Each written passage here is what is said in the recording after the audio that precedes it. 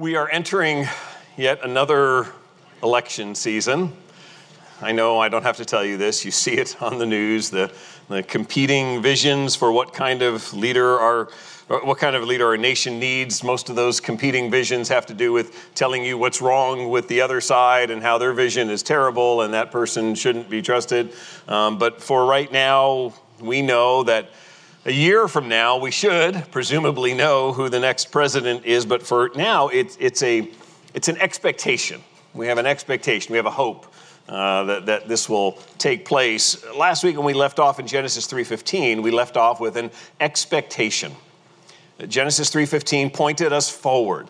It gave us hope. It was the first proclamation of the good news where it described the unleashing of evil on God's creation, that which takes what God has made that is very good and now mars it with sin. But there is the hope that one is coming, the offspring of the woman, who will bruise the serpent's head. And through that, there will be victory. We have this hope before us. The good news is that Satan and evil will be defeated and there will be a crushing blow. We don't yet have all the details. It really is just in seed form, this expectation that we have at this point. It's not clear from Genesis 3:15 exactly who that victor will be, but God promises that there will be descendants from Adam and Eve. And through that offspring, victory will come over evil and death. It's not long after Genesis 3:15 that we get a sense for how Adam and Eve viewed that promise from God. The balance of Genesis chapter 3 is the curse on the man and the woman, the pain in childbearing, the work of tilling the earth, of tending to the ground, all of that's part of the curse. And then you get to Genesis 4 verse 1, and it says, "Now Adam knew Eve his wife, and she conceived and bore Cain, saying, I have gotten a man with the help of the Lord." If you think about it, the one prohibition that Adam and Eve had been given was to not eat of the fruit from the tree of the knowledge of good and evil. That was what they were prohibited from doing. The command they were given was to multiply and fill the earth and have dominion over the earth. And so that's what they were told to do. And so I think Eve's exclamation in Genesis 4:1 has a couple of pieces to it. At least part of that is a statement of, look, we've obeyed. We have multiplied. We have done what you have called us to do. And clearly she is in the process acknowledging that it is God's help. The curse brought about pain in childbirth, and it's clear that Eve understands that God has given her strength through this childbirth. But the other thing that I think comes through in what Eve is saying really harkens back to Genesis 3:15. Because if you think about what we saw there is this promise of offspring, and it uses the masculine pronoun. He shall bruise his head. And so there is this expectation of a descendant, of a coming victorious offspring. And I don't think it's any coincidence that Eve is thrilled that her firstborn is, as she says, a man. That this is perhaps in her heart and in her understanding at this point, remember what you said. And now there's offspring, and it is a son. This is a man that I have brought forth with your help. And so maybe this could be the one that could be the child of promise. We've seen this over and over again, this theme in Scripture of man's logic not always matching up with God's sovereignty, that God does his sovereign work, and it doesn't always fit what man thinks is right or reasonable. And this is one of those instances that not only was Cain not the child of promise, but he goes on to murder the second-born son, effectively taking the first and second-born out of the picture, and now perhaps leaving some hope in the third-born, who is Seth, from whom Noah descends. But the point I just want you to see is that already Genesis 3:15 yields a sense of anticipation. Among the first man and the first woman, there is already this sense that what God means by that is there is some coming offspring that is the child of promise, that will bring forth this victory that is promised. So if we fast forward, go ahead, a number of biblical generations as the genealogies are given to us. More than 400 years pass from the time of the flood in Noah's day to the call of Abraham in Genesis chapter 12. We remember this, talked about it just a couple of weeks ago in terms of the nation of Israel. Genesis chapter 12 describes Abraham being called out of Ur, out of his country, to leave the land that he was in, to leave his kindred, to leave his father's home, to leave all of that and go to the land that God sends him to, where God says he will make a nation from him. Genesis 12 verse 2, I will make you into a great nation. What follows, again, seems entirely contrary to human logic. Because you've got this guy who is already, he and his wife, past the presumed age of childbearing, and yet this promise from God that you will be the beginning of a nation.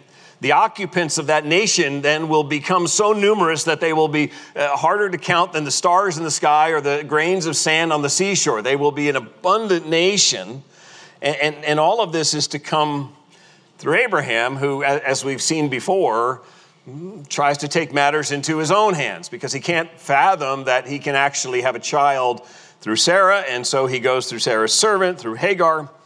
Genesis 16:16, after Ishmael was born to Hagar, it says in Genesis 16:16, Abraham was 86 years old when Ishmael was born.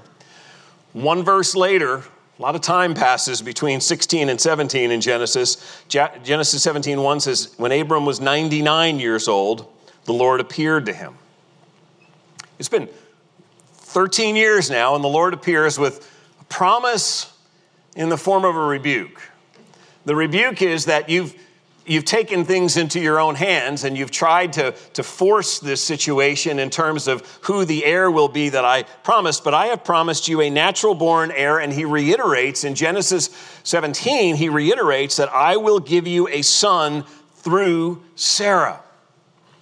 And it says that Abraham falls on the ground in laughter. Abraham is just marveling at this. Lord, really? Are you saying that at 100, Sarah will be 90, that we're going to become parents at that point, that there is going to be a child born? That's laughable. We know the story. Not only does God provide the descendant through Abraham, but indeed, he says, this is the one through whom I will keep my promise. It is not Ishmael, but rather it is through Isaac that I will keep all of my covenant promises. Seemed utterly unthinkable to Abraham, but it is true. Isaac will be born, but in the process of making these promises in Genesis 17, I just want to draw your attention to one verse in Genesis 17, because this is that, we've been talking about this thread of hope in the Old Testament. And I want to see how it matures a bit today. Genesis 17:6, he says to Abraham this about your heirs. I will make you extremely fruitful and will make nations and kings come from you. This is an enlargement of the promise now that we started with in Genesis 3:15 of an offspring. Now there are nations and kings. Think about it for a moment. Abraham understood what kings were.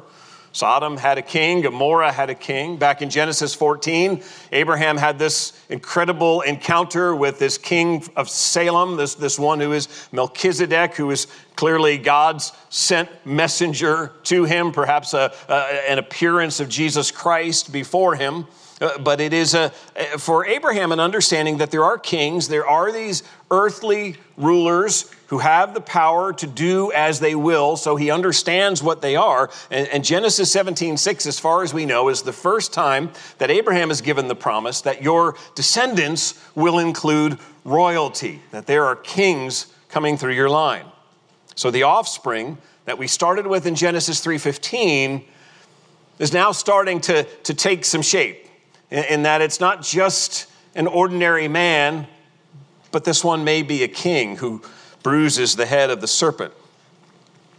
You and I know, have the benefit of hindsight and the record of the New Testament, and so we're already knowing the end of the story and where this is going. But if we pause and put ourselves here in this timeline, here in Genesis at this point, things are just developing. It's just a young expectation. It's the beginning of hope in terms of what it is that God is doing. And now through Abraham, we're beginning to get just a little greater glimpse into who it is that is coming. By the time we get to the end of Genesis, and we will this morning, that glimpse will become even clearer in focus. But But there's some serious obstacles along the way. Obstacles that it would seem time and time again threaten God's purpose and God's promises. First one happens just a few years after Isaac is born. The child of promise is given to Abraham and Sarah. His name is Isaac, and while he is still a young boy in Genesis chapter 22, what does God tell Abraham to do with his precious son? Go up on the mountain and sacrifice him there as an offering to me. Give his life as a sacrifice to God. It was from the start of Genesis 22, the writer tells us it was from the start God testing Abraham's faith to show the genuineness of Abraham's faith.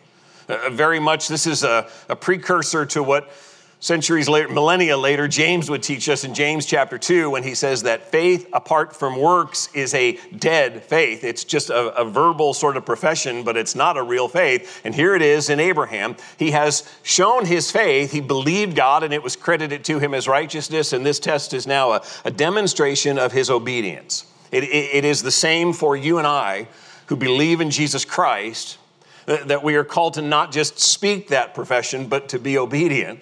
Even when the will of God doesn't seem easy, even when he calls us to be obedient in situations that we struggle to be obedient in.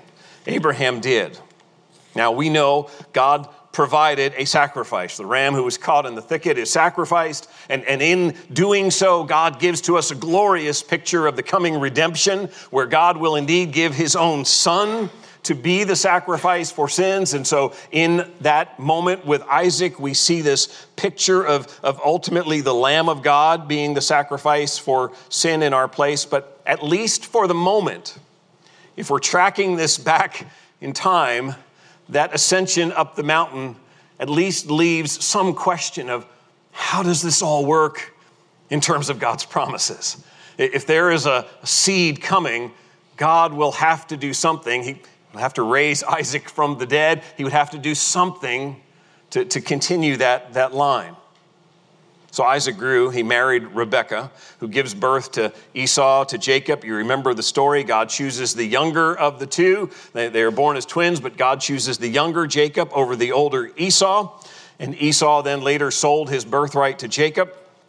Jacob is blessed by God in Genesis 35. God changes Jacob's name to Israel. And in Genesis 35, verse 11, this is what God says to Jacob. I am God Almighty. Be fruitful and multiply. A nation and a company of nations shall come from you, and kings shall come from your own body. The land that I gave to Abraham and Isaac, I will give to you, and I will give the land to your offspring after you. There it is. There's the continuation of the promise. And interestingly enough, God says, I am God Almighty. I am El Shaddai. Same language that he used at the beginning of Genesis 17, which was the passage in which he said to Abraham that I will bring kings from your line. Here he is again saying, as difficult as this is for you to imagine, I, the Lord God Almighty, I will bring this to bear, El Shaddai. And so Genesis 17 says, I am God Almighty. This is what I will do. And so we've now seen it through Abraham. We've now seen the promise continued through Jacob, that kings are coming. Go a chapter later in Genesis, chapter 36, picks up Esau, the older brother, the one who is not the child of promise.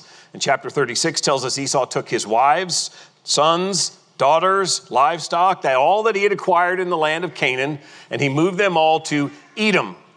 Edom would be just south of the Dead Sea, sort of the southeast of Judah, what today would be the southwest corner of Jordan. And so he moves and settles in Edom. And in Genesis 36, it describes Esau's genealogy and says this, in Genesis 36:31. These are the kings who reigned in the land of Edom before any king reigned over the Israelites. It's an interesting point that Moses interjects in recording this for us. We've seen now twice the promise from Abraham to Jacob of kings, but now he points out that before Israel had kings, Edom already had kings. And so again, we're left at least with a question at this point. The line of promise doesn't have any royalty in it, but the line that is not the line, that Esau's line, that's not the line of promise, there are kings. Back in Genesis 27, when Isaac spoke to his son Esau, he said to him, "You will live by the sword, and you will serve your younger brother." Yet, here we are. Esau's line has royalty settled in Edom. The line of Jacob so far does not. Again, if we don't know how the story turns out, this seems like at least another bump in the road. Like it's not quite going according to plan at this point, sort of an obstacle to fulfilling God's promises. They're kings, but they're in the line of the wrong descendant. And so what's happening here? We've seen God repeatedly do reversals, and this is certainly one of those. 2 Samuel chapter 8. Next week we'll be in 2 Samuel 7, a little bit in 8, but as we trace this line of hope. But just to jump ahead to be clear about the story, the rule of King David is described in 2 Samuel 8, and one of the things that it says there is David and his army defeated the Edomites and took them as servants. 2 Samuel 8:14 says all the Edomites became David's servants. The offspring of Esau serving the offspring of Jacob, just as Isaac had said to Esau, would ultimately happen. So God's promise is fulfilled. But that's jumping ahead. For now, back in Genesis, we're still seeing these situations that seem to undermine the reality of what God's promised. Genesis 38. Won't spend a lot of time there, but it is a sordid story about one of Jacob's sons, Judah. Judah marries a Canaanite. They begin to have sons. The firstborn son, the secondborn son are both evil. They are both killed in judgment of God. And so the firstborn and the secondborn are struck down. The widow of Judah's first son turns to her father-in-law, Judah, for some kind of relief. What will happen here? If I am left a widow, then there is no heir for the firstborn. There is presumably no inheritance or blessing that comes, and Judah is dishonest with her about how he will provide for her. And you can read it yourself, but she eventually resorted to trickery to ensure that she would have a son who would receive the inheritance. The significant point for what we're tracing here as we're following this line of promise and looking for this hope through Genesis, the significant point is here's another obstacle. One Old Testament scholar put it this way: Judah demonstrated an unfaithfulness which threatened to destroy the promise of a posterity. On the surface, Judah's actions really don't look that significant. He is the fourth son of Jacob. And so we're talking about fourthborn here. He's not in the position of the firstborn. So what's the issue? Well, here's where the problem comes up. Turn to Genesis 49, because this is where we'll really spend just the rest of our time, in Genesis 49. In Genesis 49, glory is seen. Jacob calls his 12 sons to himself. Imagine this. You are at the end of your life. It is soon your time to go on to glory, and you are able to gather with your sons and impart to them promises, if you will, prophetic promises. Genesis 49:1 starts this way: Then Jacob called his sons and said, "Gather yourselves together that I may tell you what shall happen to you in days to come." You could literally translate that in the last days. This is prophetic language. It's the kind of language we find in Isaiah, speaking of the last days. And so Jacob's nearing the end of his life, and he's literally about to tell them things to come in the last days, things that would otherwise be reserved for prophets, and Jacob's giving prophecy here. So this is important stuff. Jacob begins by saying to his firstborn that, Reuben, your sin, you have lost the place of preeminence.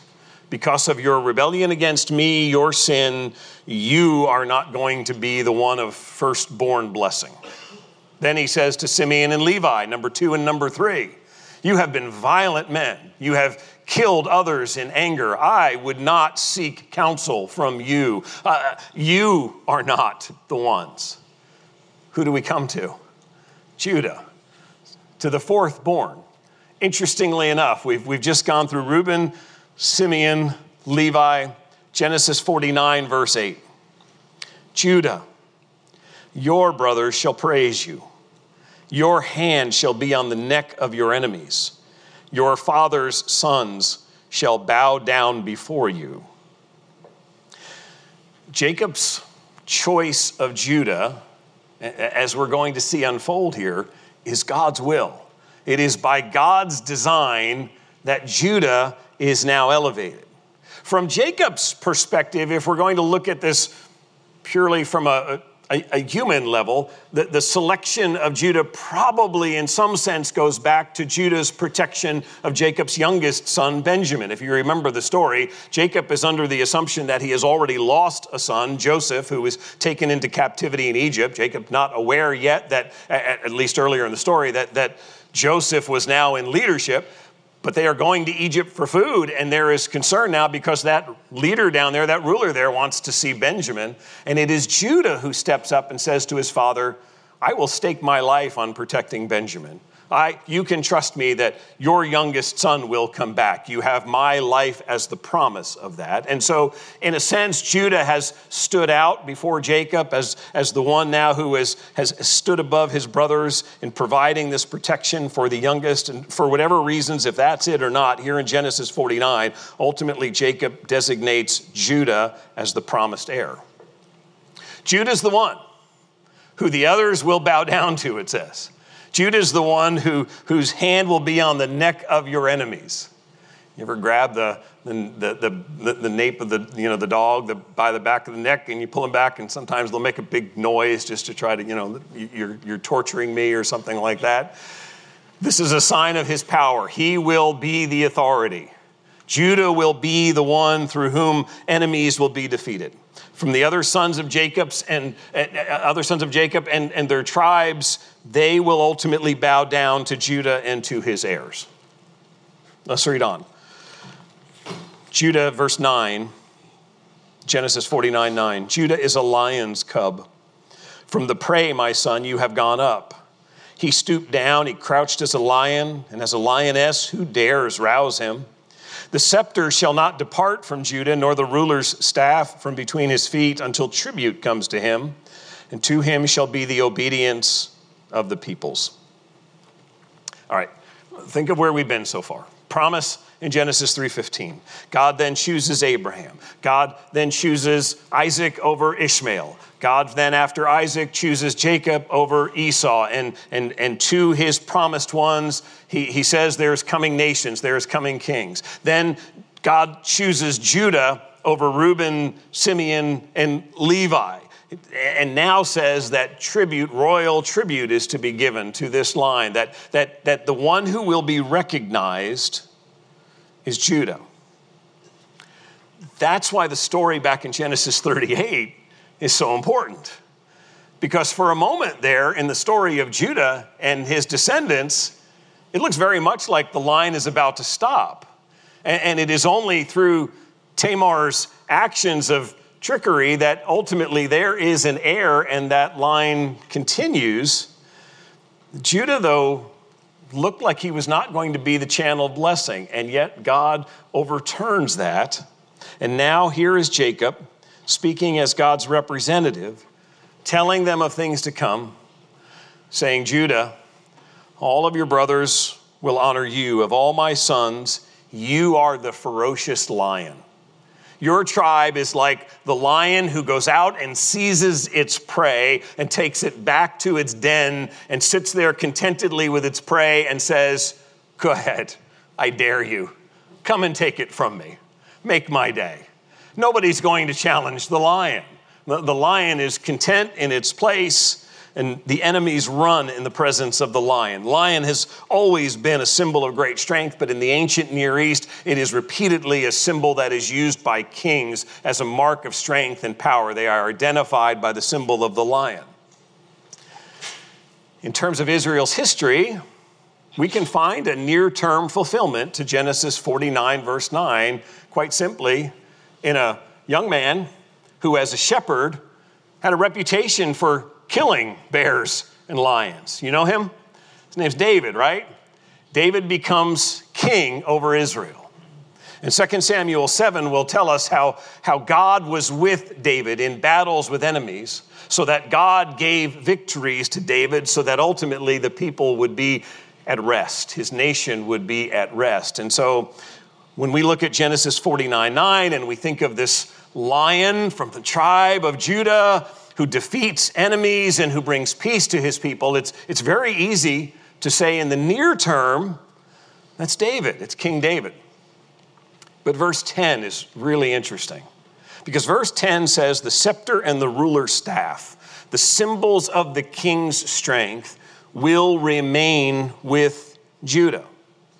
So this hold on authority, on leadership, on power will remain.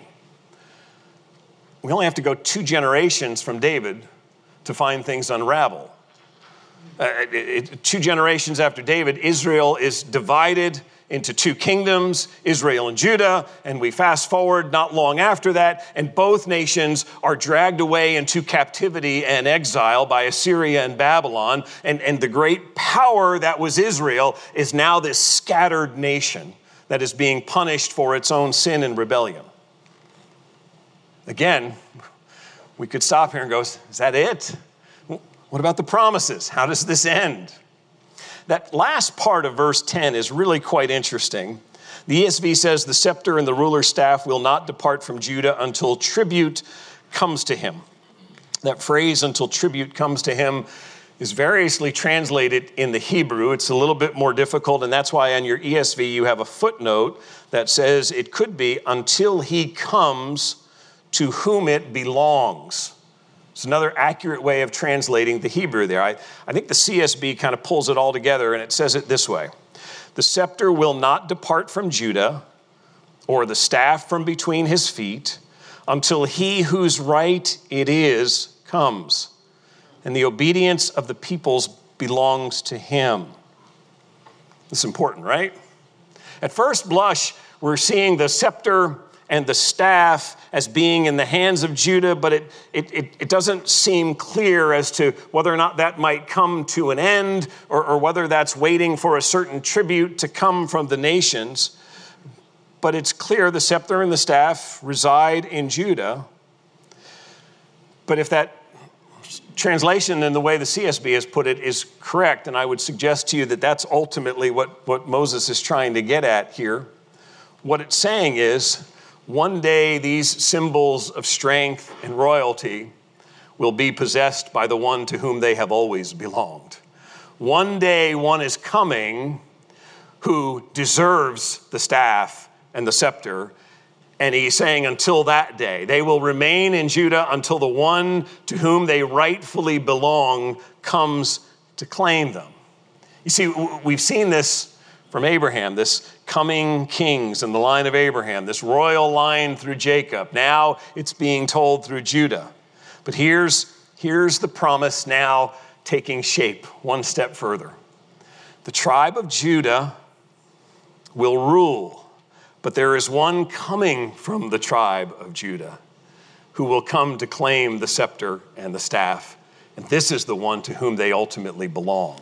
This is the long-awaited ruler. And when he comes, this lion of the tribe of Judah, then all the peoples will owe obedience to him. That language really has the idea of all the peoples will submit to him.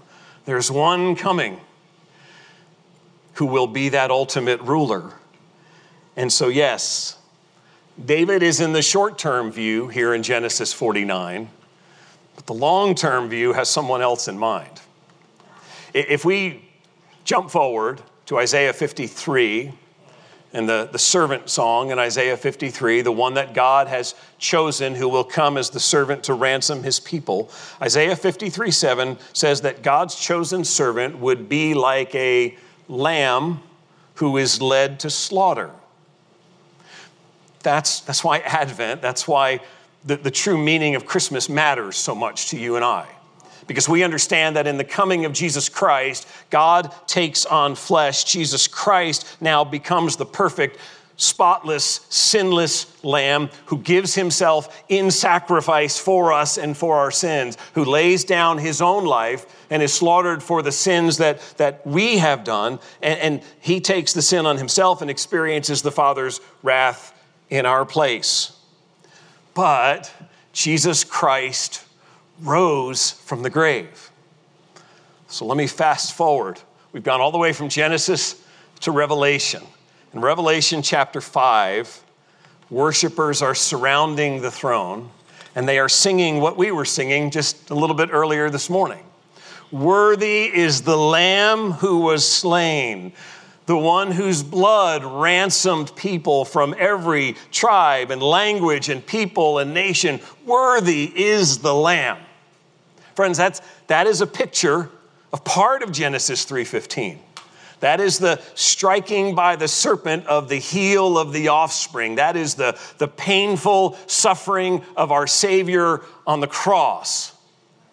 But you remember how Revelation 5 begins? They are in heaven and there is this scroll that needs to be opened, and it seems that no one is worthy to open the scroll. And John, who is experiencing the vision of the book of Revelation, is weeping because no one is worthy to open it. And Revelation 5 verse 5 says, "And one of the elders said to me, 'Weep no more.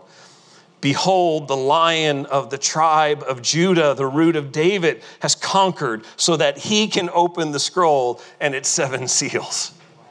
See, there it is. There's Genesis 49, 9, and 10. Jacob's promise to Judah is this prophetic word of one king who is worthy. One king who is worthy to rule. One king who Revelation says is worthy to open the seals on the scroll. That king is Jesus, the Lamb who gave himself to be slain for you and I, to rescue us. That Lamb rose victoriously from the grave, and by rising demonstrates that what he was doing on the cross actually conquered sin and death. What he was doing on the cross, Genesis 3:15 says, he will strike the serpent's head. So he is suffering, but he is also conquering. The serpent painfully bruised the heel of the offspring, but the offspring actually bruised the head of the serpent, so that ultimately the Lamb of God, who was struck and slain on the cross, would rise as the Lion of Judah and rule as king, and all will submit to him and see him as Lord. There are thousands of years from Moses giving us the record in Genesis to John giving us the vision that he sees in Revelation. And you will have people who will tell you that the Bible is just this assortment of stories, of books written by men, and it's just a bunch of mishmash and different ideas about morality and all that stuff. And I want to tell you, what we see here is that from Genesis 3:15 all the way through the book of Revelation, there is this clear thread, and it is Jesus. It is the promise of the offspring of the Son. And so the promise in Eden, the promise in Genesis 12 to Abraham, the promise to Jacob, the promise to Judah in Genesis 49 is all pointing to the Messiah. They are all revealing a first advent, the one that we celebrate here in a couple of weeks when God took on flesh in order to die in our place. But now, praise God, we are awaiting the second advent, when the Lion of Judah will come from heaven for his people and to establish his kingdom, and we will gather together and say, "Worthy is the Lamb, worthy of honor and blessing and glory and strength forever and ever." Amen. Let's pray. Lord Jesus, we love to see in Scripture just the glorious majesty of Jesus Christ, even as we read narratives in Genesis that sometimes slow us down and seem complicated and difficult with sin, stories that just sometimes we struggle to wrap our minds fully around. And yet as we see these things, it's just the unfolding work of your hand. in taking the stuff that confounds humanity, that defies the highest of human logic, that takes man's best plot making and scenario planning and turns it all upside down and shows a sovereign God who is carrying out his promises step by step, all leading to this one great Lion of Judah. Lord, we thank you that the great Lion of Judah is the Lamb who was slain. And Lord, our hope rests in that.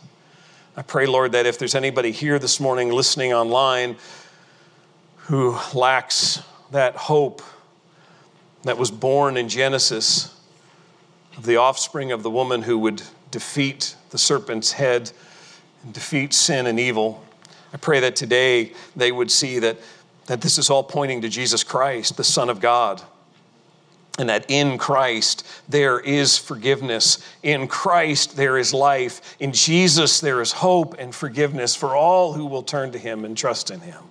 And so I pray that today you would make that truth to come alive in the hearts of any here who are not yet believing in him, that they would see Jesus as the glorious Savior that he is. And Lord, for we, your people, help us over these coming weeks.